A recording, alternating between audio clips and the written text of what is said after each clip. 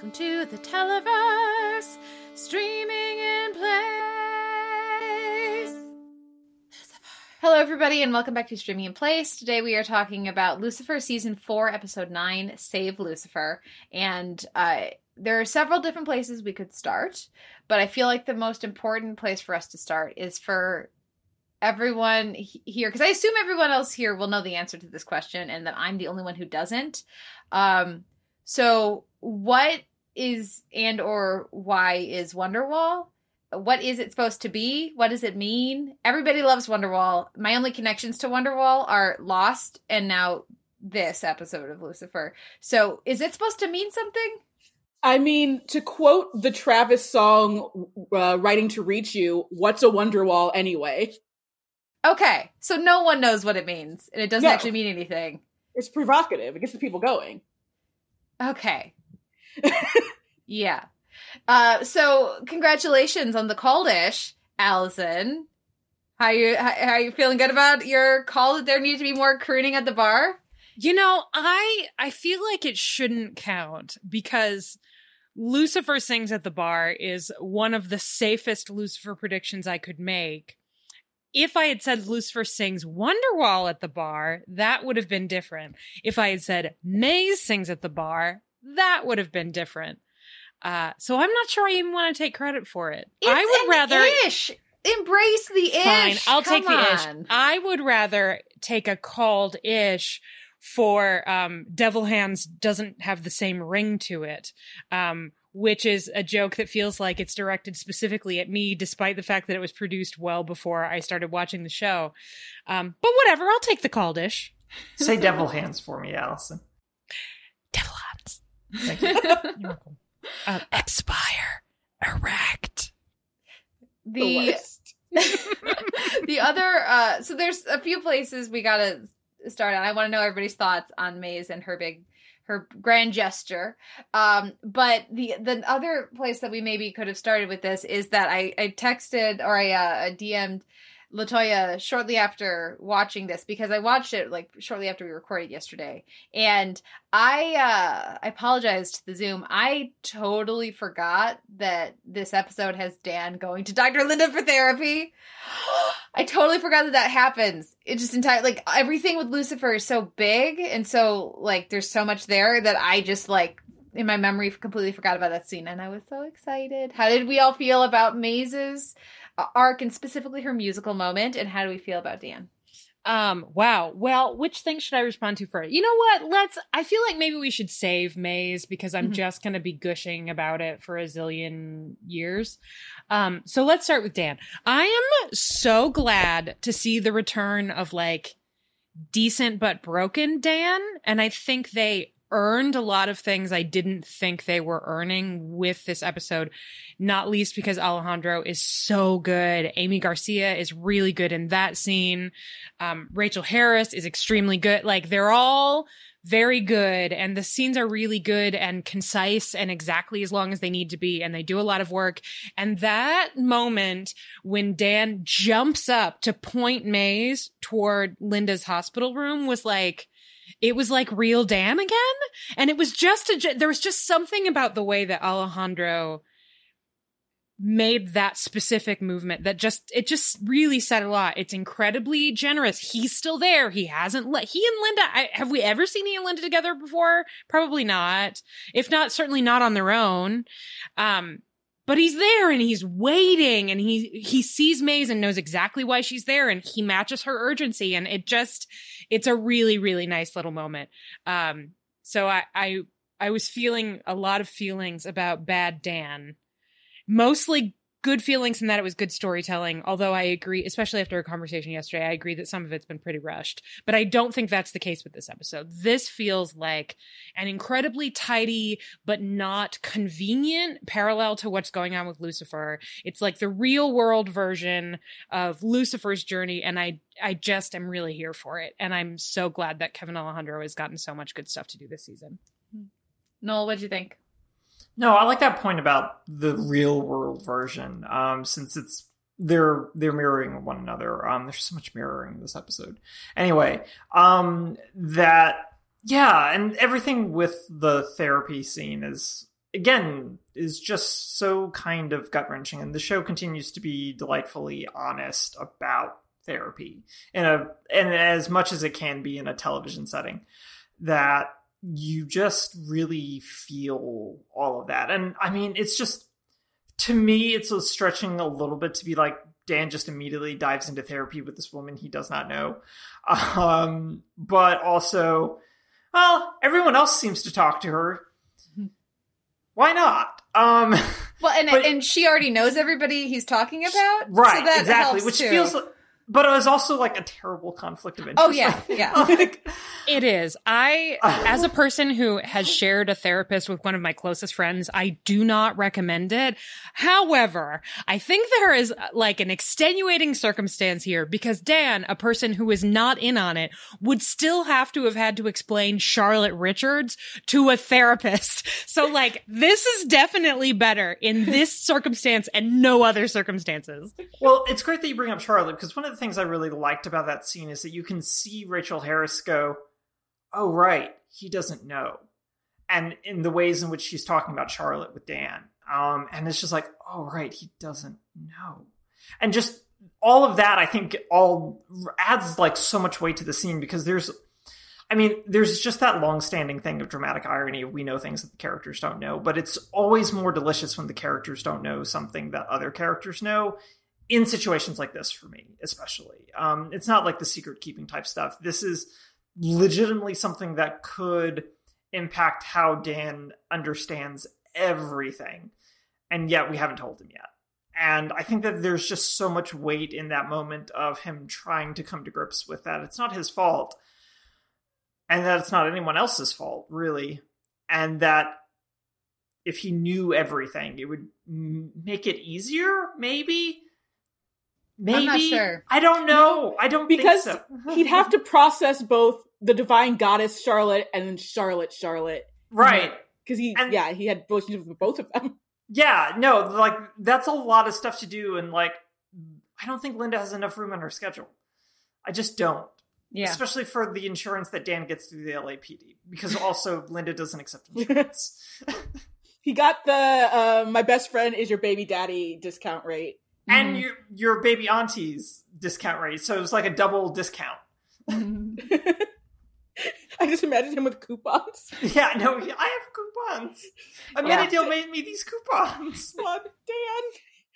I like you both noting, the mirror stuff with Dan and Lucifer, because like Dan's major problem with Lucifer has always been, and they address it here, is that Lucifer always gets away with everything. And then like when he's confronting Yella, he's like, why does everyone always let me get away with this bullshit, basically? Because like he knows he's doing these bad things, and somehow he's getting, like Palmetto, somehow he got away with that. Somehow he's not getting punished the way he like to. Like both he and Lucifer are like just punishing themselves, basically. They have so much in common besides just Chloe. But of course they would not. Yeah, and being hot. They would never admit that. And of course, Lucifer never would admit that Dan's hot, which is insane to me, but whatever. That's like always the thing that Dan comes back to. And I like that they finally just kind of address that head on. And that's what like Dan's major issue is, besides the fact that obviously, he hates himself too. And he really blames himself for Charlotte, not Lucifer. Even though, again, Lucifer should have a little bit more tact when it comes to that conversation, because every single time he handles it the absolute wrong way. Yeah, he's very bad. He's like the anti-Eve in those situations. Like, yeah, it's really remarkable. So I was like, oh yeah, that's right. It was a very fun moment for me in that episode. Shall we talk about Maze and Eve and the return of Gilf? Let's talk about this Netflix rom-com, shall we? Well, first, Keenan notes that this is superficial. Maze's crooning outfit ruled. All of Maze's outfit in this episode were amazing. They were all just top to bottom great, classic Mazikeen type looks, minus like chainmail looking stuff, but they were all there. So I was very happy with all of the Maze looks. I was just delighted that we almost got the spinoff I wanted this week of the two of them trying to find a bounty. But I mean, watching a rom-com of Maze and Eve, like LaToya alludes to, is just delightful. Just Maze struggling to put together. I'm so turned on and so confused by this woman doing splits over this chair, and this just bothers me so much. But she won't pay attention to me. Yeah.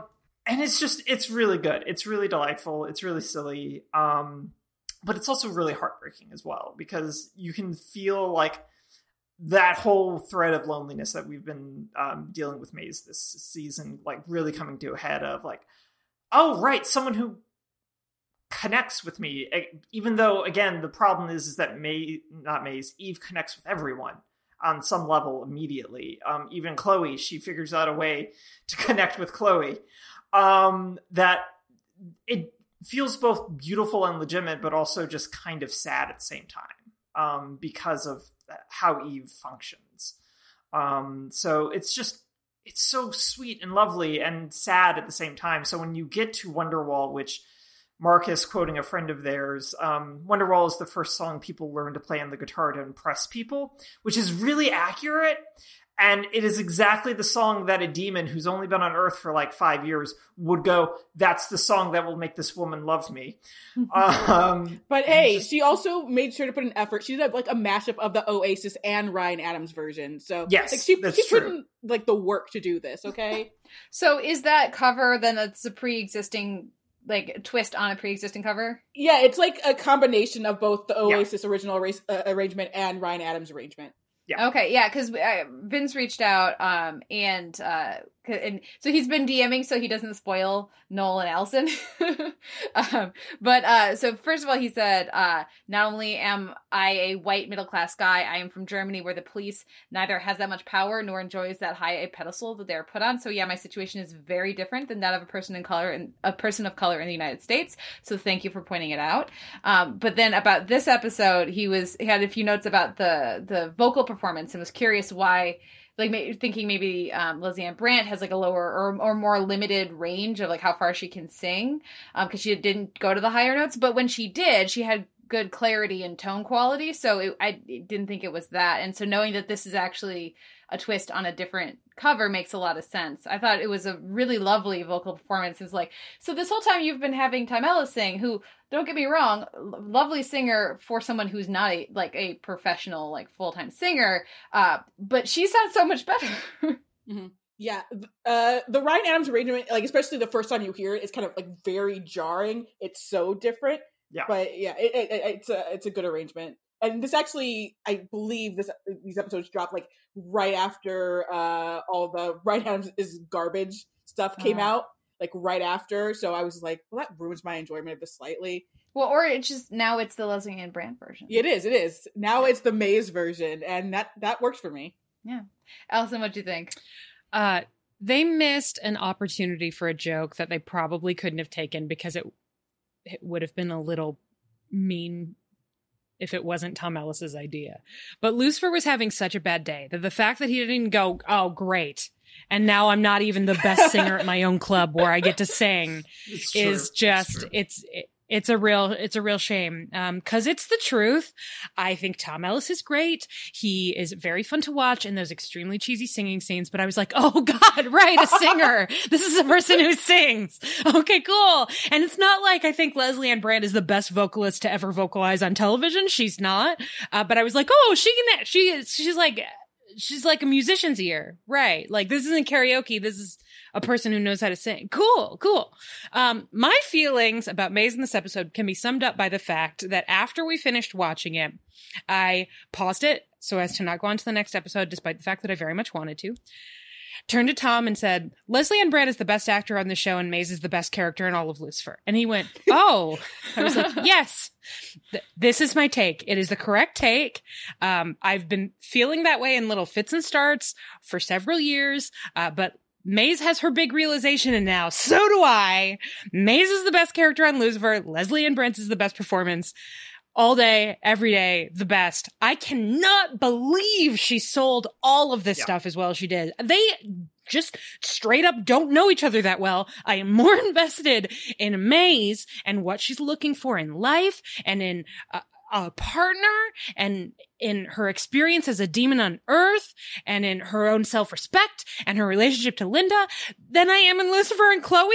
And I don't think that's how it's supposed to be. And that's not saying I'm not invested in Lucifer and Chloe, but if this series was called Maze, Maze, I would be fine with that. And then Lucifer could be her like oblivious friend / ex / boss. And occasionally we get a Lucifer and Chloe subplot. That would be fine with me. It's great. All of it's great. All of the hidden knives and the incredible payoff from the hidden knives. The payoff for that knife is great. It's so good. But also that shuriken's going to be found as soon as that box of tissues is done. It's just going to get tossed in recycling. Well, she probably has lots. May's not understanding the concept of baby proofing is very fun to me. Yes. Extremely fun. It's just a really, really good Maze episode, and I've realized that most of my favorite episodes of, not all, but most of my favorite episodes of Lucifer happen to also be really good Maze episodes. But every one of these scenes was a winner. Her scene with Dan is great. Dan and Maze as friends who actually talk to each other, A+. Do it all the time. I want them to talk to each other about how shitty they are because they're not shitty. They just know that that parts of them are shitty because they're more self-aware than Lucifer is. Like, I want all of that all of the time. And I want to have my heart broken with Maze all of the time. She's very good. I want to make sure that I'm being really clear here. The point that I'm making is that Leslie Ann Brandt is extremely good at her job and that Maze is a very good character. Do you think I've hit that note? Because I'm not sure it's coming through clearly. Actually. Okay. All right. Give her an Emmy. I'm not even joking. People ignore genre television all the time. My new 2-pronged campaign for pay attention to how good actors are in genre shows are Brandon Ruth and Leslie Ann Brandt. Give them awards. Put Maze on the Wave Rider. Avatar: The Last Airbender. Maze is a firebender. Do it. Just do it. Do all of it. I want all of it. Marcus says, and she has chemistry with literally everyone. Very true. Keenan says, all caps, put Maze on the Wave Rider. Jesus Christ. Yeah, that would be super fun. Very fun. Yeah, she would get along swimmingly with Sarah. Yeah, that would, yeah. Sorry, anyway. Ava. Well, let me see. First of all, question: have you seen her on Spartacus? Because she's very good on Spartacus too. No, I don't know. Spartacus is a very strong and specific flavor. It is not for everyone, but I love it. I would be curious what you guys thought of it. I just started watching The Librarians of all shows, and she is on that as well. Yes. LaToya. I forgot about that. Yeah. I know. That's why I had to just gonna slide it in there. Very Librarians nice. is a perfectly good show, LaToya. You're fine. It's good. Yeah. Oh, I'm not laughing at Librarians. I'm laughing because of all of the people I know, LaToya is the only person who would ever say, I just started watching The Librarians, a show that was on for, is still on? Is it still on? No, it's not still on. Okay. It was on for an extremely long time. Not as long as Leverage, but a long time. A long time. LaToya is the friend I have most likely to go, I started watching this show that people were not particularly excited about when it was on, now that it's off the air, and I have dived in with both feet, jumped in with both feet. This is LaToya. You don't half-ass things, LaToya. No. I can't wait to hear your Librarians podcast. I can't wait for me to start just tweeting about librarians. And everyone's like, what the fuck? Why is LaToya tweeting about librarians? I'm ready to get libraried. I'm ready to get Dewey Decimaled. Scottie says, it is fascinating how put blank on the Wave Rider is such a viable call, both for fun story shenanigans and as a descriptor of a strong actor or character pairing. We've been doing it for High Seas and Lucifer, and I don't think I'll ever stop. Very true. It also speaks to the flexibility of the show, of Legends of Tomorrow. Listeners, if you don't know what the Wave Rider is, if you're new here, go check out Legends of Tomorrow, but you can skip season 1. And how that show really focuses on, let's find actors we like and we'll figure out something that'll work. So if you have a strong character and or a strong actor, it could be a bad character with a good actor. We'll fix them. Just put them on the Wave Rider. I just want to say one more time. When the lights came up and Maze was on that fucking stage, I lost my mind. the thing I didn't know I always wanted. Like, it never occurred. Oh my God. It was so good. I can't wait for the musical episode. Just make it all Maze. It's nothing but Maze doing private karaoke by herself. Please. Oh, please. You might hear her sing again before the musical episode. No! Don't do me like that. I had to give you that. Marcus says Eve pulled Lucifer in taking the wrong message from something. And yeah, I feel like that's the next, and the Eve and Gelf part of the things, that's the next thing to go into. Talk about taking the wrong messages from things. This is why you don't get wrapped up in prophecies ever. Ever. Like, LaToya can speak to this. Like, Vampire Diaries is filled with prophecies you don't get involved with. I mean, they are, but sometimes they're just little pranks, so... Oh man, that is still one of like my favorite TV or fiction prophecy reveals ever, is the one you're thinking of. That anyone who's watched Vampire Diaries knows what I'm talking about. It's so good. It's so funny. It's very, very good. Keenan says, honestly, Amenadiel too. Like, buddy, you can't take the baby to the Silver City. The Celestials and Immortals are struggling this episode. For me, the lesson for Gelf is less don't get involved in prophecies, though that's very valid. Also, listen to Lucifer when he says, well, most of them are just total, like, bullocks. They're just not a thing. But this one's probably real because, Exhibit A. And it's more, don't try to kill Eve. Of course, he's like, it's not enough for me to be obsessed about this Lucifer thing. I also hate women. And embodied by Eve. Oh, the original sinner. Shut the fuck up, kid. Classic religious misogyny right there. I just went, oh, right. Yeah. You're one of those. Okay. You're one of those members of the clergy. Right. Got it. You probably hate Mary. You probably hate Mary Magdalene too, I bet. Mm-hmm. Yep. This tracks. This tracks with what we've seen. Definitely happy he's going to hell. I like how but why do you think I'm going to hell? She's like, just a hunch. You were literally just strangling me, and you've known me for 2 I was letting you go. Mr. Bible, you were literally trying to kill Eve. What? Why do you think that's going to send you up to heaven? Yeah, it's not, buddy. You're going to have guilt over not stopping this prophecy, and it's going to be real bad. Oh man, Scottie says, "Oh, the way his eyes lit up when he found out who she was. Oh, you're one of those, indeed." And just her little curtsy was also very, very fun. Marcus says, yeah, he definitely hates Mary Magdalene. Yeah. So Eve is just, and this is something that for the character of Eve, we've commented on. She is not secure in who she is. She has really diminished herself in these last few episodes, trying to be who she thinks Lucifer wants her to be, because she's connected all of her potential for happiness and fulfillment on being with him, as opposed to being herself and finding friends and finding partners to spend her time with, as opposed to Adam. And granted, she's got thousands of years of not being in a functional or fulfilling or healthy relationship that she's trying to overcome in a few months. Understandable. Yeah, it's thousands of years of thinking I should have been with Lucifer instead, basically. Yeah. So it makes sense that she is not in a healthy or a good place, and that she's making these decisions. But it's still been hard to watch. And I think, again, all this is in the context that my mom and my dad to a lesser extent, but definitely my mom still hates Eve. And so for me, I was like, and it's great that we all like her so much that we can watch her struggling with this and appreciate that, except for my mom who hates her and anybody else who's watching who doesn't like Eve. But for me, as someone who enjoys that character, watching her, it says a lot about the performance that she can do everything that she's doing in this episode. And I stay with Maze as long as that I do. And that Maze sticks around until basically it's like, Linda needs me. This is ridiculous. I respect myself too much to keep doing this. I'm out.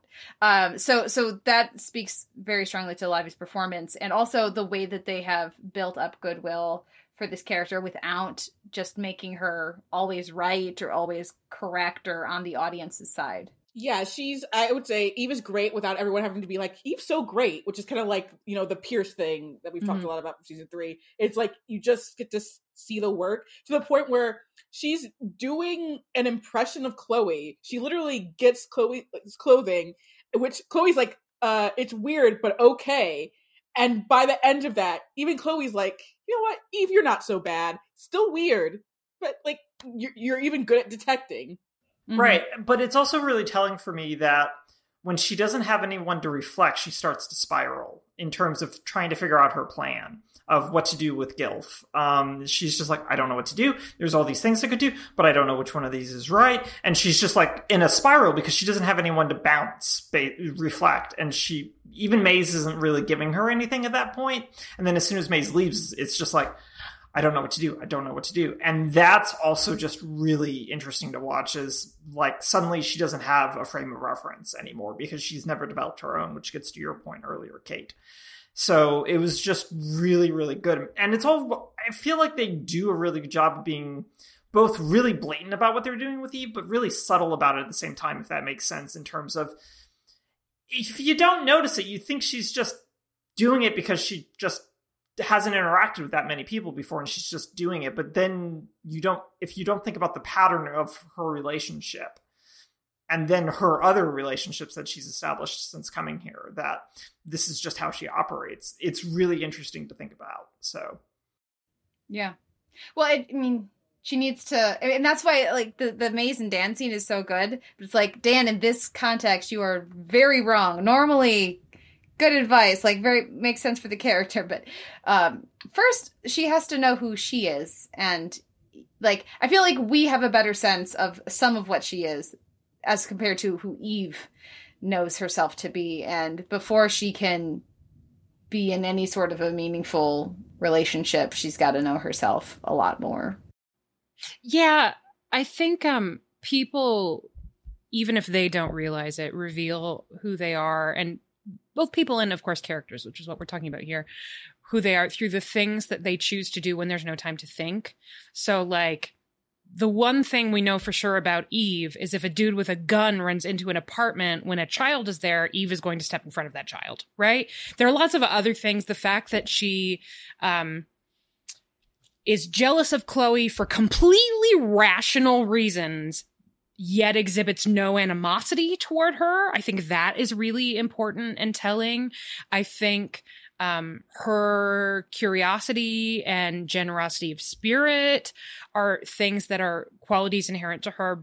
But because she has spent, millennia thinking of herself as a function of someone, again, rightly, understandably, thinking of herself as being created to be a function of somebody else, for being subservient to someone else, for being defined by someone else. It makes sense that now that she's trying to solve a problem, she's just trying on all of the outfits that she possibly can, right? And it's not just what she thinks Lucifer would like, it's archetypes, and it's, she's trying to pose in like a pin-uppy way, and she's doing hair. I think Inbar Lavi is so good. The way that she's tossing her hair is very like, I learned it from a shampoo commercial. It's all of this learning to human stuff that Lucifer and Amenadiel have also been doing, but with a lens trained specifically on what it's like to be a woman at this moment in this country. And did it better than Charlotte and her cookies. Totally. Yeah. Totally. It's, and to then tie that to her own self-worth and her emotional experience, it's just really smart. And as with the last episode, quietly very tragic. Yeah. I just want good things for her. And the thing about learning to human compared to, Charlotte, is that Eve's even said, like, she just spoke to humans in heaven all this time. Like, she loves humanity, like she loves the experience of humanity, but she's still not quite sure like how she functions in this world. Mm-hmm. Yeah It's really sad. Do we have any thoughts on Gilf and what's coming next in Maze's actions? Graham McTavish is so good at that terrifying shit. Like, he's just really good at suddenly going kind of feral. It happens in Outlander a lot as well, and a bunch of other things that he's done. I mean, Graham McTavish has done a zillion things. His resume is 97 yards long. But that explosive, all of a sudden venomous I've already used the word feral, but I think it's really good. Energy is so terrifying and startling that I think it makes that final scene work in a way that is even better than it might normally, right? It's already a tense situation. You already know what a bad idea it is for her to undo those cuffs, which of course Maze owns. Of course Maze has cuffs that have like 6 buckles on them. Mm-hmm. You are already tense, but his energy and his focus make it that much scarier. And I cannot wait to see whatever the hell he does in this finale. Vince had mentioned, what's up with Amenadiel? Does he really think Linda will just give up her baby to be raised by some people she doesn't know in the Silver City? How does he think that she will react? Or is he thinking about taking her with him? Is it even possible without killing her? And what's with all the patients who need her, like Lucifer and now Dan? So obviously, LaToya and I know what's going on. What do you guys think about this? Keenan says the baby is so cute, I almost cried, and I am horrified by his plans. I don't think Amenadiel understands quite what he's doing, which amounts to abducting a child to a place that no one has jurisdiction over. And where there are no children. Except maybe some dead ones. Right, and oh my god. No, but I mean, there aren't people, children are not born in the Silver City, so there are no children, so the only children who are in heaven are children who died and went to heaven. This is true, but it's still horrific to think about. Yeah, this is why it's a bad idea, Amenadiel. Yeah, so it's all bad, I think. So I'm not in favor of it, and I'm not looking forward to the strain that's going to put on Linda and Amenadiel and Maze as a throuple. I'm just not here for it.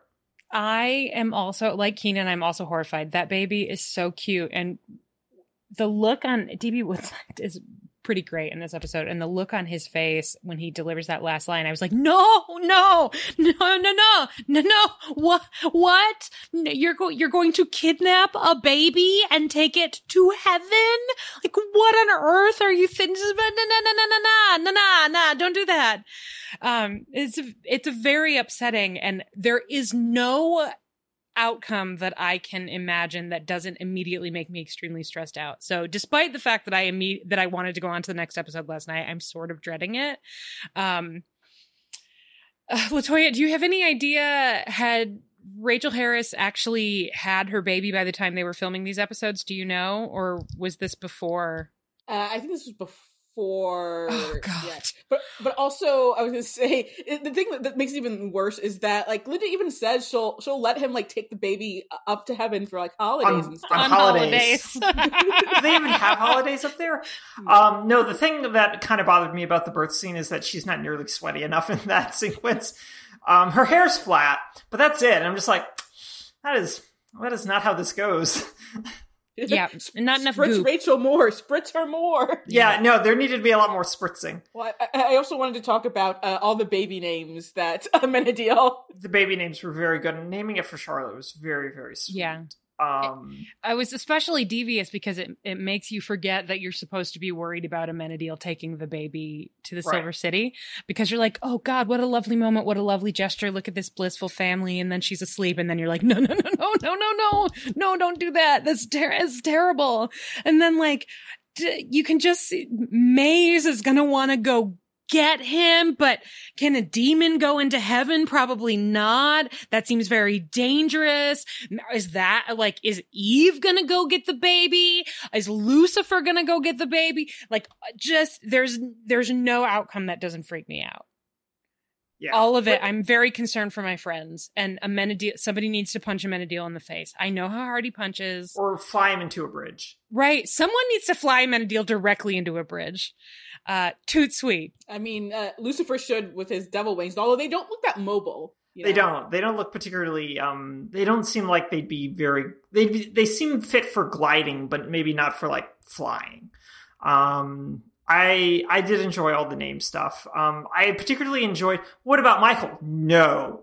And it's just like, I cannot wait to meet Michael. What a dick he must be. But I also want to meet Gabriel and see what they do with his horn. So Yeah. Gabriel, I just always go to Supernatural, and I enjoy Gabriel so much on Supernatural that it'll be interesting if he shows up. But yeah, the no for Michael, excellent delivery. Gabriel directed, was it the last episode or the episode before? Yeah, something like that. Yeah, I don't remember. Yeah, I want to make sure that we talk about Lucifer's devil hands makeup and the rest of his makeup. Yeah, all of that. Because man, you could see the Netflix money. The Netflix money was just rolling off of all of that in waves. Yeah. As much as I enjoyed Lucifer's Invisible Man costume, with not an Invisible Man costume. That is an outfit of a man who's about to be one more thing by Columbo. Like all of it is. I just killed someone and I'm almost about to get away with it. If it weren't for this stupid ass LAPD detective. One more thing. That's fair. I'll accept that. But I, as much as I enjoyed all of that, even Chloe's completely unnecessary, entirely out of character scarf, which I was like, why is Chloe wearing it? Oh, that's why Chloe's wearing a scarf. That's why Chloe's wearing a scarf. But it's like, no, she's never worn anything like this before. She would never wear this. Oh, that's why Chloe's wearing a scarf. So as much as I enjoyed all of that, watching that, and I don't know how much of it was digital and how much of it was practical, but watching that spread was really cool. And the last couple minutes, it's just a really affecting effect. Just really like, it got me. And the transformation back, while it felt a little easy, it was a lot. As much as I enjoy looking at Tom Ellis's new torso, it was just like, it happened pretty quickly.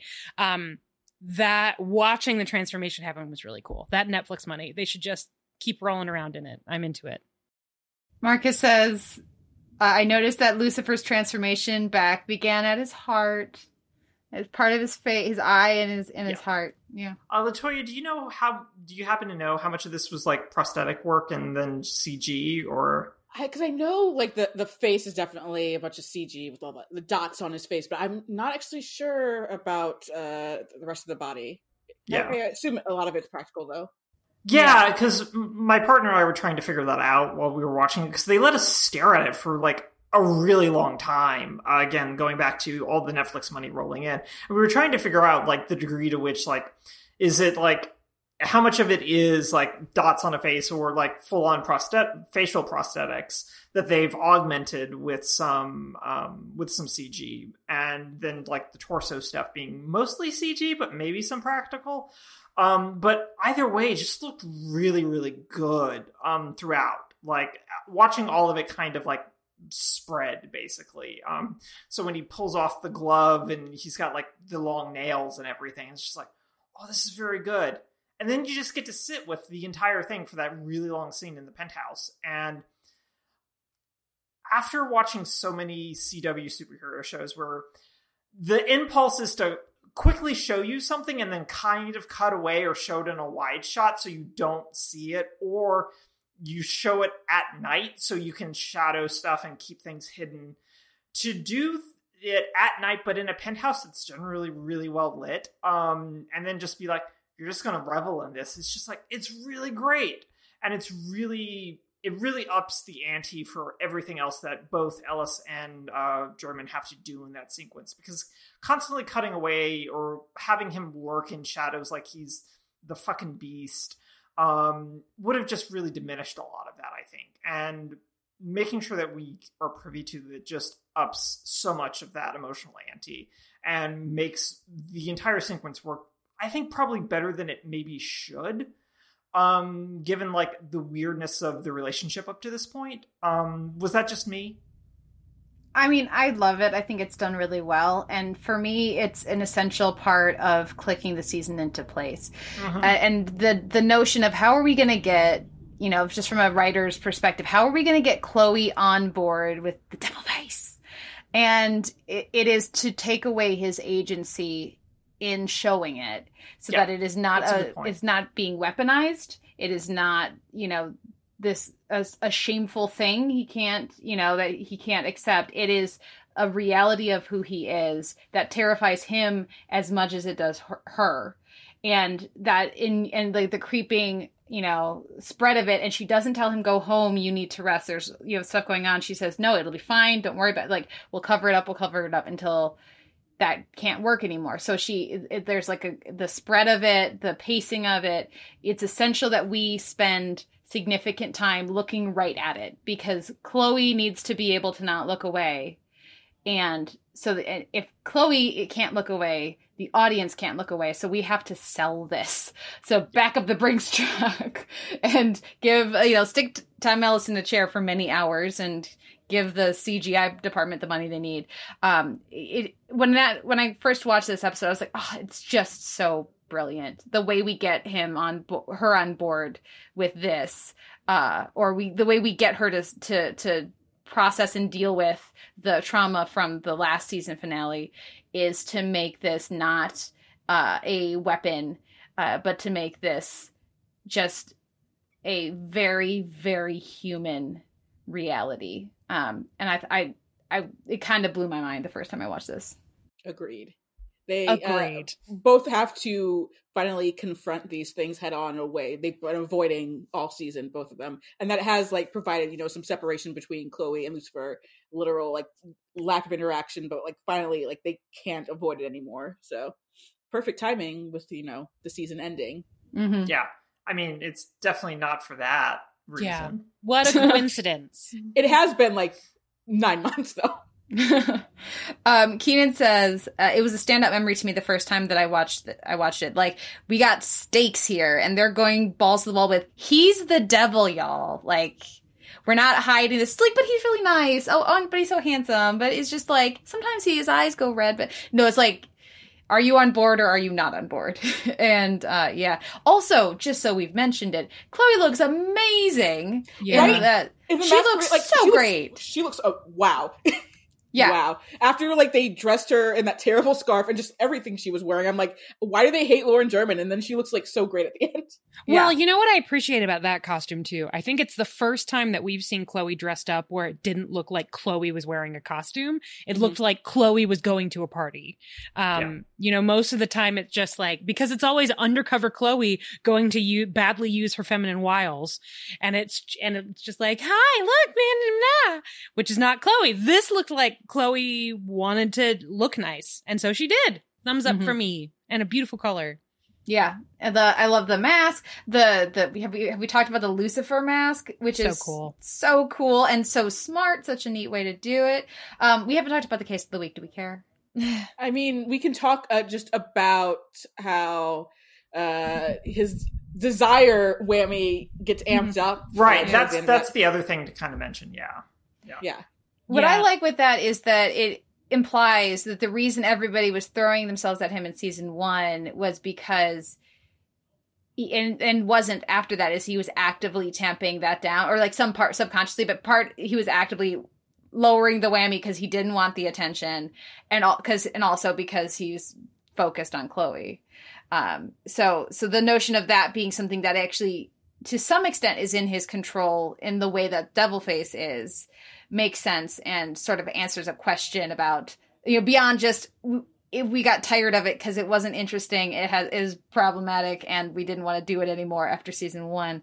That was, any group of animals or people en masse is creepy, right?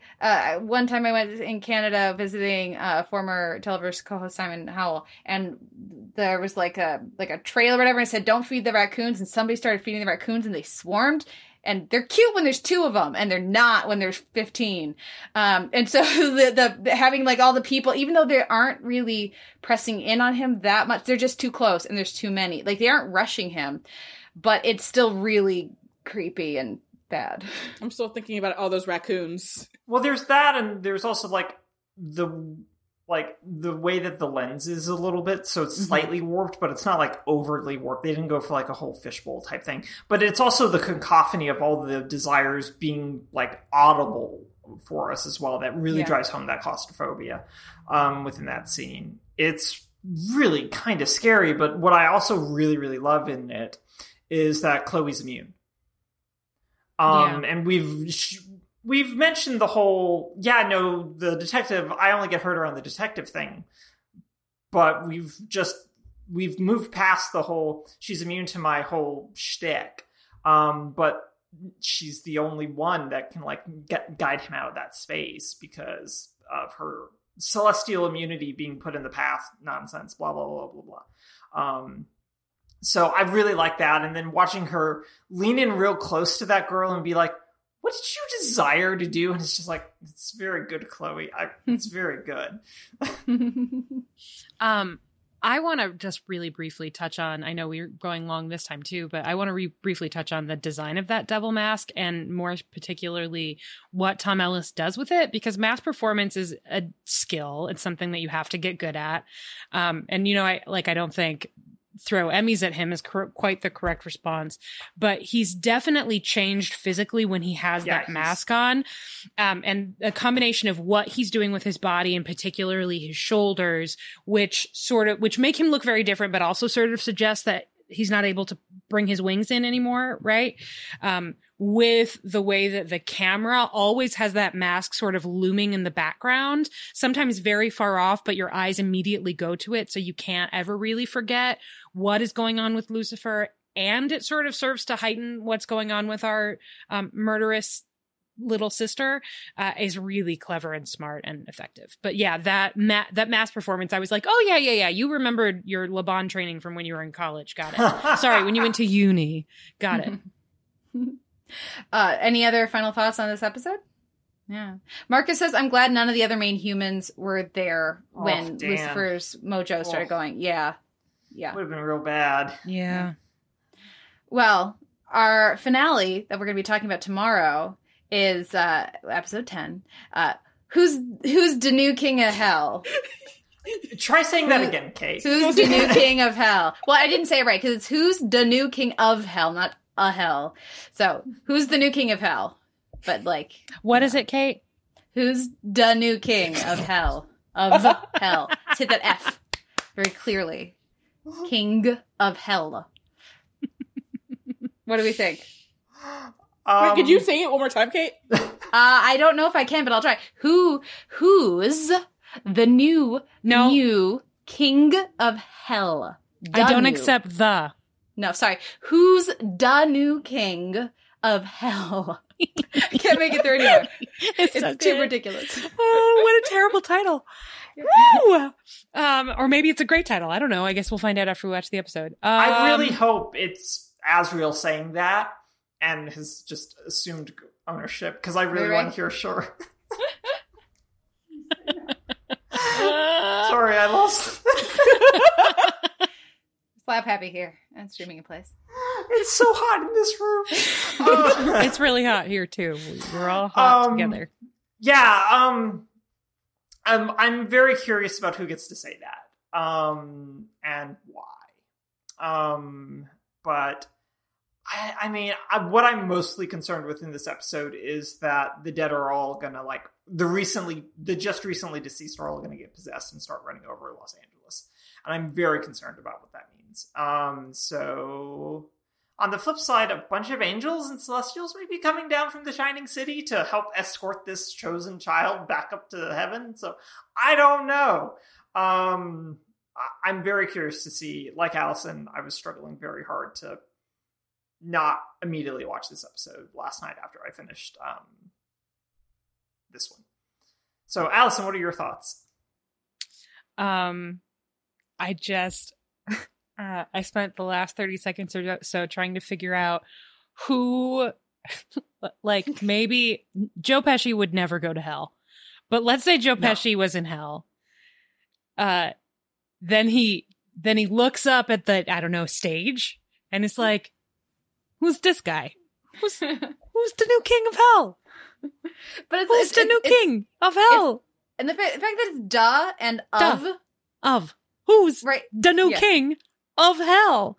I wonder if maybe Father Kinley is going to amass a following in the underworld and become the new king of hell. Or as Joe Pesci says. Yes. or maybe it'll be guest star John Leguizamo. I think that LaToya already told me that we'd get Maze singing more, but wait, is that next season? It's gotta be next season. Okay. She quells the demon uprising with a really good cover of a John Mayer song. I think Maze defending Linda and the baby will put her in great danger, which I just cannot deal with. And then also maybe start to sort of change her the way that Lucifer is changing. Like, I don't think Maze is going to get, angel wings because she's not an angel. But I wonder if maybe Maze is sort of slowly earning actual humanity. I don't know.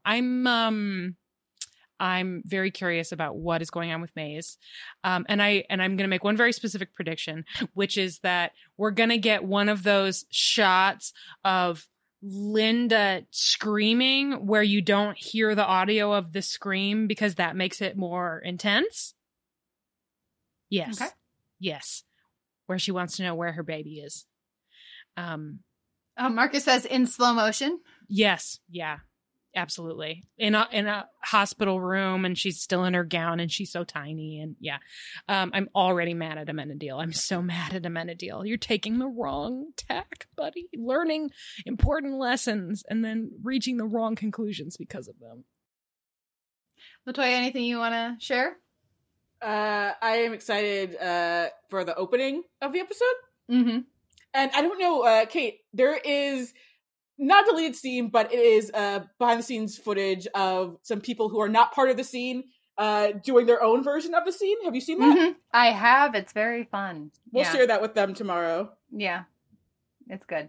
Yeah, I'm really looking forward to the opening scene and just the whole thing. It's. I'm also really looking forward to our conversation that we're going to have with everybody, looking back on the season as a whole and kind of anticipating a little bit of season 5. Because I, for example, just got spoiled in this conversation about May singing. I didn't know that May sings in season 5, so I get to join the prediction game. You knew for the musical. I just gave the little spoiler that there is a moment before the musical as well. No, it's fine. I just mean like this is a new feeling for me. I'm Does super on board. LaToya become the host in season 5? Yeah, sort of. I mean, I don't know how that works because she's still technically a guest, even though she's very much family. But people stop putting me in charge of podcasts. But we should wrap up there because I do have to edit this thing. But it's been a delight. So thank you, everyone. Thank you, Marcus, Keenan, and Scottie, for hanging out in the chat.